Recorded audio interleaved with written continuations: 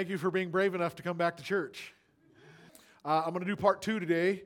Last week I was speaking to those who trip along through life without much thought or maybe any thought at all about the damage that you cause and the debt that you owe God. And you just assume that God loves you and forgives you and that you're basically a good person.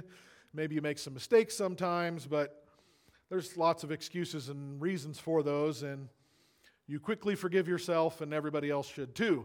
Today, I want to talk to those of you on the opposite end of the spectrum who you constantly beat yourselves up for your failures, and you are painfully aware of your problems, and you have difficulty forgiving yourself or believing that God could or wants to forgive you. You have difficulty believing God loves you. When you heard last week's sermon, if you weren't here last Sunday, I'd invite you to go on SoundCloud or Apple Podcasts and find our page and listen to it. Only bad people get to go to heaven. Some of you who heard it, all you heard was failure, and how could God love me? And when you heard last week's sermon, it was really easy for you to admit that your sin is enormous. But I can't grasp why or how God would be just instantly willing to write it off, because I've made so many terrible mistakes, and I have disobeyed Him, and I've hurt people, and I'm a loser, and how could God love me? That's the people I want to talk to this morning. I actually think that last week's group is a larger group of people, but there are a group of people who have a terrible time believing that you're lovable and that God would forgive you. There's a blogger I follow named Sam Williamson, and he said basically there are only 2 types of people. There are the easy self-forgivers and the unwilling self-forgivers. The easy self-forgivers don't empathize with other people. They don't feel the injury that they cause. They won't admit that they're wrong because the shame of that would be too much for them to handle. So they're not humble. They refuse to admit, I cause pain, I'm wrong, and they only look at themselves. But then there's the people who are unwilling to forgive themselves, and they don't excuse themselves with any flippancy at all. They lash themselves with the whip of self-incrimination. I am vile, I am rotten, I am a loser, I am unforgivable. But that is still just a form of only looking at yourself. So that's Sam Williamson.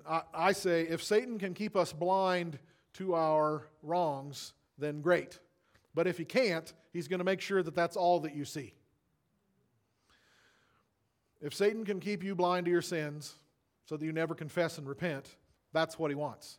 But if you insist on being humble enough to admit that you're a really bad sinner, then he's going to make sure that you only see that you are a really bad sinner.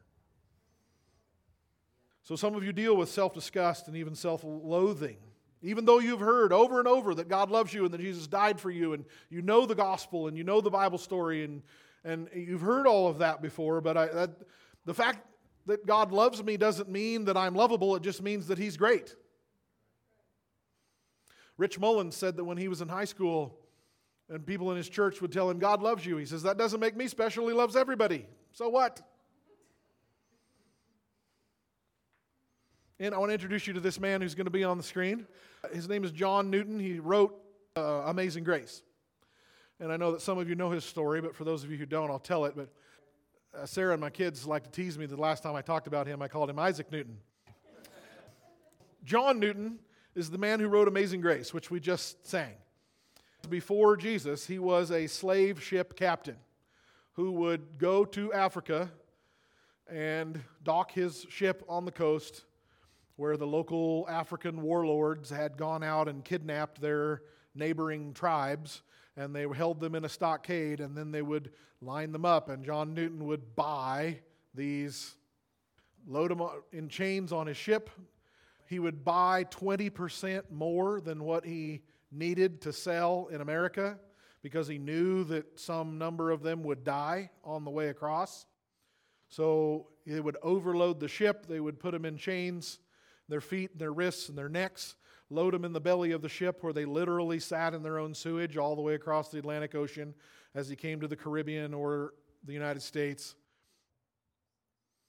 At first, they would intentionally underfeed them to make sure to weed out the weak ones, because as a businessman, he didn't want to get a reputation of selling slaves that died soon after. So we need to weed out the weak ones first. So they would underfeed them, and whoever died, throw them overboard. And then, once they got closer to North America, they would feed them well so that they would flesh out, and then he would sell them for big profit. That was his business, making money. The only modern equivalent I can think of is an abortion doctor that just comes to work every day and sucks babies down a scalpeled vacuum. It's just good money. John Newton met Jesus. The story of his salvation is not my point this morning, but he met Jesus. And his eyes were opened to the Lord and to himself. And he saw how great Jesus was and how wicked he was. And early in his Christian walk, he wrote, "Amazing grace, how sweet that sound that saved a wretch like me. I once was lost, but now I'm found. I was blind to what I was doing, but now I see it." Hello? Was grace that taught my heart to fear. It was the amazing grace of God that opened his eyes and made him fear, because when he was doing what he was doing, he wasn't afraid of God. He didn't have any shame. I told you last week that it's when we come to Jesus that shame begins. I wasn't ashamed when I was living wild and crazy and selling slaves. Now that I met Jesus, he was terribly ashamed. But it was the same amazing grace that all of my fears relieved. Hello? But I want to tell you about a letter that he wrote. He received a letter from a man, and I'll boil the letter down to this for you. This man wrote John Newton, and after hearing Amazing Grace, hearing John Newton's testimony of being born again out of slave trade, he says, "Mr. Newton, I cannot find forgiveness. I am a terrible man. I just cannot believe that God would forgive me. But you are a way worse man than me. How did you find the grace of God to forgive you when I didn't do what you did? How do I forgive myself, and how do I find the love of God?" I'll read you John Newton's reply. So the first letter is, "Mr. Newton, how do I forgive myself? Because you obviously have found forgiveness, and I'm not as bad as you. How did you find that?" Here's John Newton's reply. "You say you feel overwhelmed with guilt and a sense of unworthiness. Indeed, you cannot be too aware of the evil inside of you, but you may be improperly controlled by them." Let me read that again. Mr. Newton, after he's born again, set free from slave trade, he says, "You say you feel overwhelmed with guilt and a sense of unworthiness. Indeed, you cannot be too aware of the evils inside of you, but you may be improperly controlled by them. You say it is hard to understand how a holy God would accept such an awful person as yourself. You express not only a low opinion of yourself, which is right, but also too low an opinion of the Redeemer, which is wrong." Amen. Mr. Newton's reply, "You say it is hard to understand how a holy God could accept such an awful person as yourself. You express not only a low opinion of yourself, which is right, but also too low an opinion of the Redeemer, which is wrong. When I look at your list," and what he's referring to is this list of sins this man's done that he doesn't believe God can forgive him for. He can't get over in his own conscience. You with me? He says, "When I look at your list, it's full of self-righteousness and unbelief and pride, and they are little better than the worst evils you complain of." Mr. Newton says, "You saying God can't forgive me for this is as bad as what you did in the first place. It's unbelief and pride. Jesus' blood is more powerful than your sin. It really is. God is bigger than your sin. It is actually an insult to God to think that you can't be forgiven. You're claiming that you are more powerful than Jesus. What I did bad is bigger than what Jesus did good. Come on. It can't be remotely true. So it sounds like humility to say, "Oh, I'm a loser, I'm a failure, how could God love me?" It's actually pride, because you're making yourself bigger than Jesus. Come on. When the Bible tells you that God loves you, it actually means it. He loves you. He forgives you. He wants to. It isn't some disinterested goodness that he was good because he had to be, or he was merciful because it's right, or he forgave you because it was the only option. He wants to forgive you. He loves you. But I know that some of you, you've heard all that before. You've heard the gospel. You know about God's love. You've heard it over and over and over again, but it hasn't it hasn't got to you. You've heard about Jesus' blood and forgiveness and all that. You still have this terrible time believing that you have value. Or how could God love me? Or how could I be of any use to Him? How could He forgive me because I've screwed up so terribly? Every good thing I want to do, I don't get it done, and every bad thing I don't want to do, that's what I do. How will He ever be pleased with me? Well, I have a Bible story for you. I want to take you to the parable of the talents. Last week we looked at a parable of talents. We're going to look at a different parable of talents today.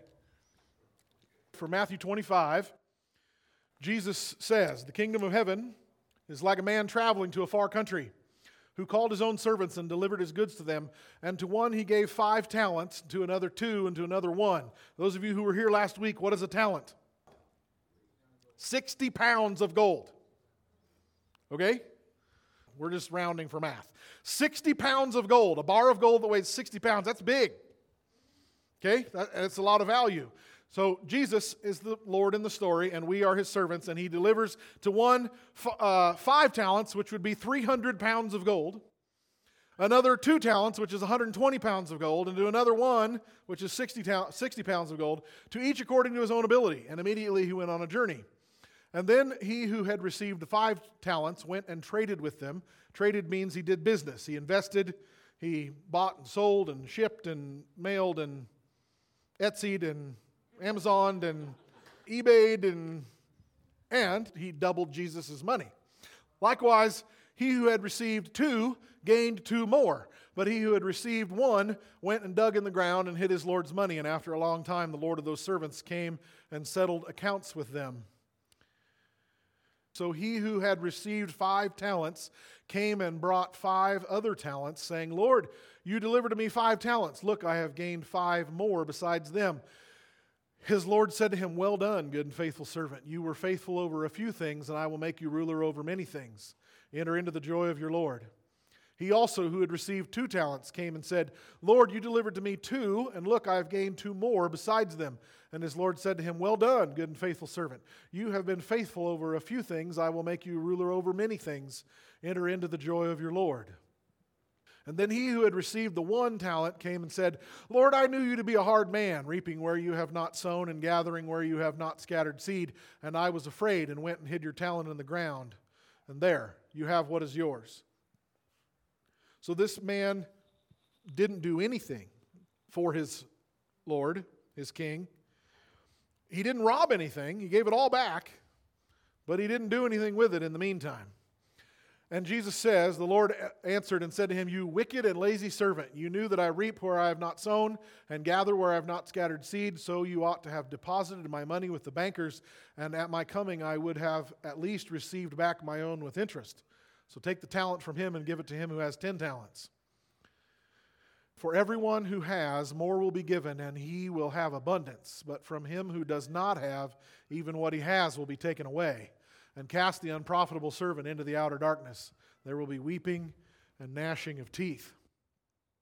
So the first 2 guys, they have different skills, Jesus said, each according to his own intelligence, his own skill in this parable, and the one we read last week, which we're going to review in just a minute. Both of these parables, Jesus uses money to quantify our souls. And it's just an amazing coincidence, actually, that the money was called a talent, but in every sermon you've heard, it literally means your talents, like your artistic ability and your intelligence and the way you serve the Lord. That's His deposit in you. That irony only works in English. It doesn't work in other languages. Jesus has deposited these talents in you, and He wants you to use them for His kingdom, for His profit. And when He comes back, you'll either hear, well done, good and faithful servant, or you wicked and lazy servant. The first 2 guys, different amounts of profit, different amounts of return, but Jesus is pleased. I just really want to focus on the 3rd guy. He says, Lord, I knew you were a hard man. He says, Jesus, You're hard to please. I don't know if I could ever make you happy. I don't know if you really wanted me to be your servant. Hello? I don't believe you could ever forgive me for what I did. Hear it? Here's this man. And so I was afraid. I was afraid you didn't really love me. I was afraid you never forgave me. I was afraid that, yeah, you're good, but I wasn't really sure you liked me.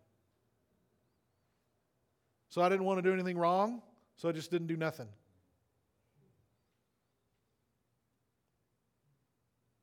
And Jesus is not happy. This guy says, Jesus, you're a hard-to-please guy. And it made me afraid. And you know what? Jesus does not dispute him. Jesus doesn't say, no, I'm a really easy guy to please. Jesus says, you think I'm hard to please? Why didn't you act accordingly? Be bold. Make a profit for me. Hello? Okay, now listen. Hang with me here. Jesus is a brilliant businessman who cares about profit. Does he not? Does this parable not say? It's about profit. Hello? I want a return on what I gave you. So the first two guys give him a profit and he's pleased. The last guy doesn't profit him anything and he's angry. Jesus is a brilliant investor. He is he's the creator.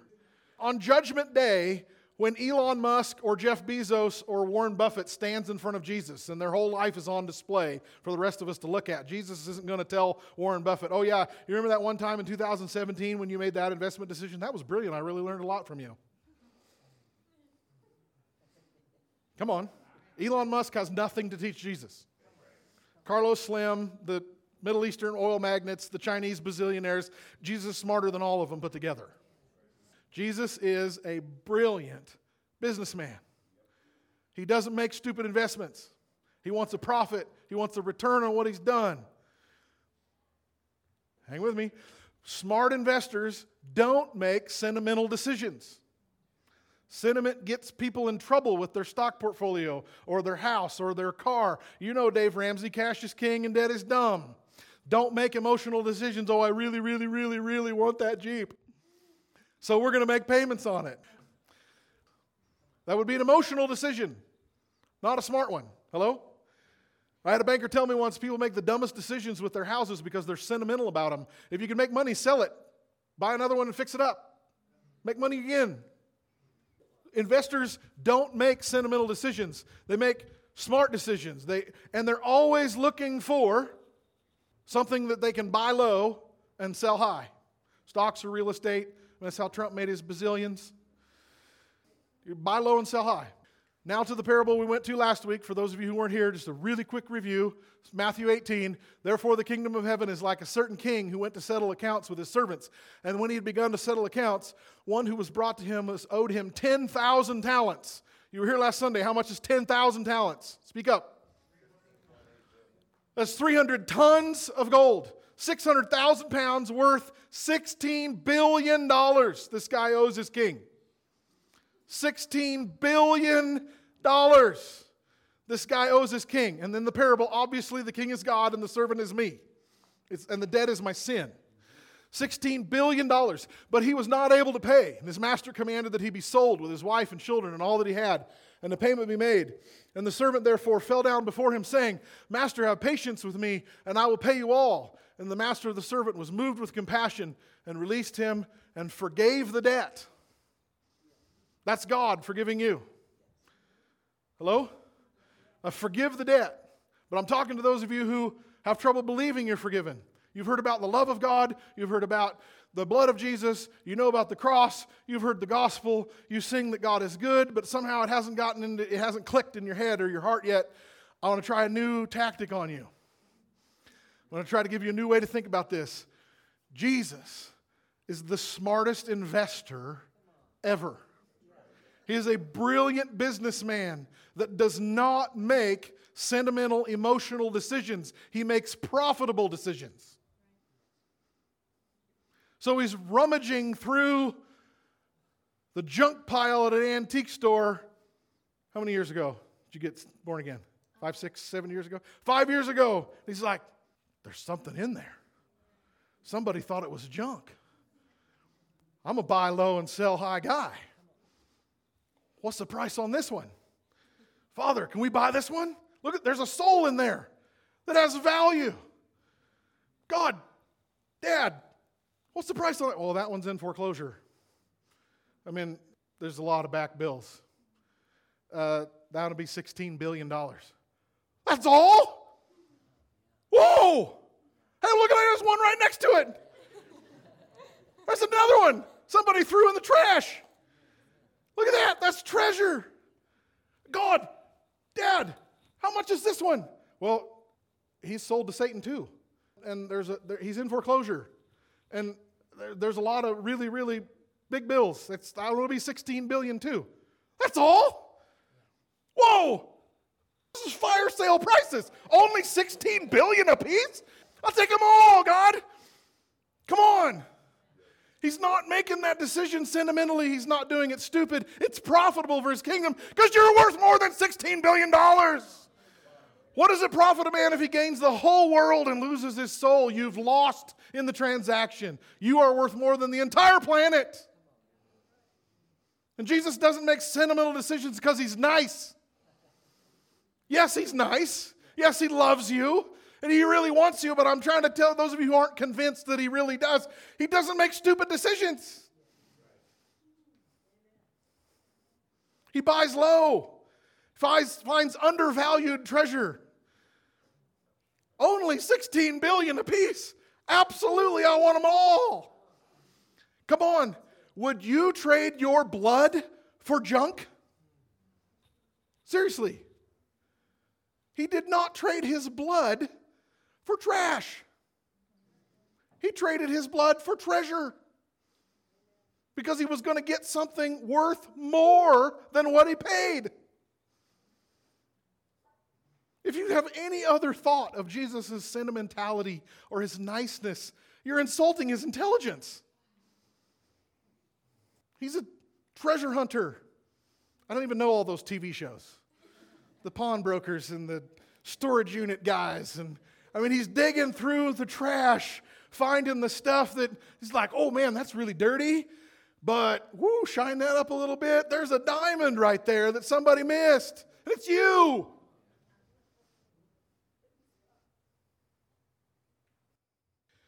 Malachi 3:17 is not on the screen, but it says that God, in that day, meaning referring to the day of the Lord, the day Jesus returns, he says, on that day I will make you my jewels. You are truly that valuable to God, to Jesus. $16 billion worth. God didn't just write it off to be nice. Somebody had to pay it.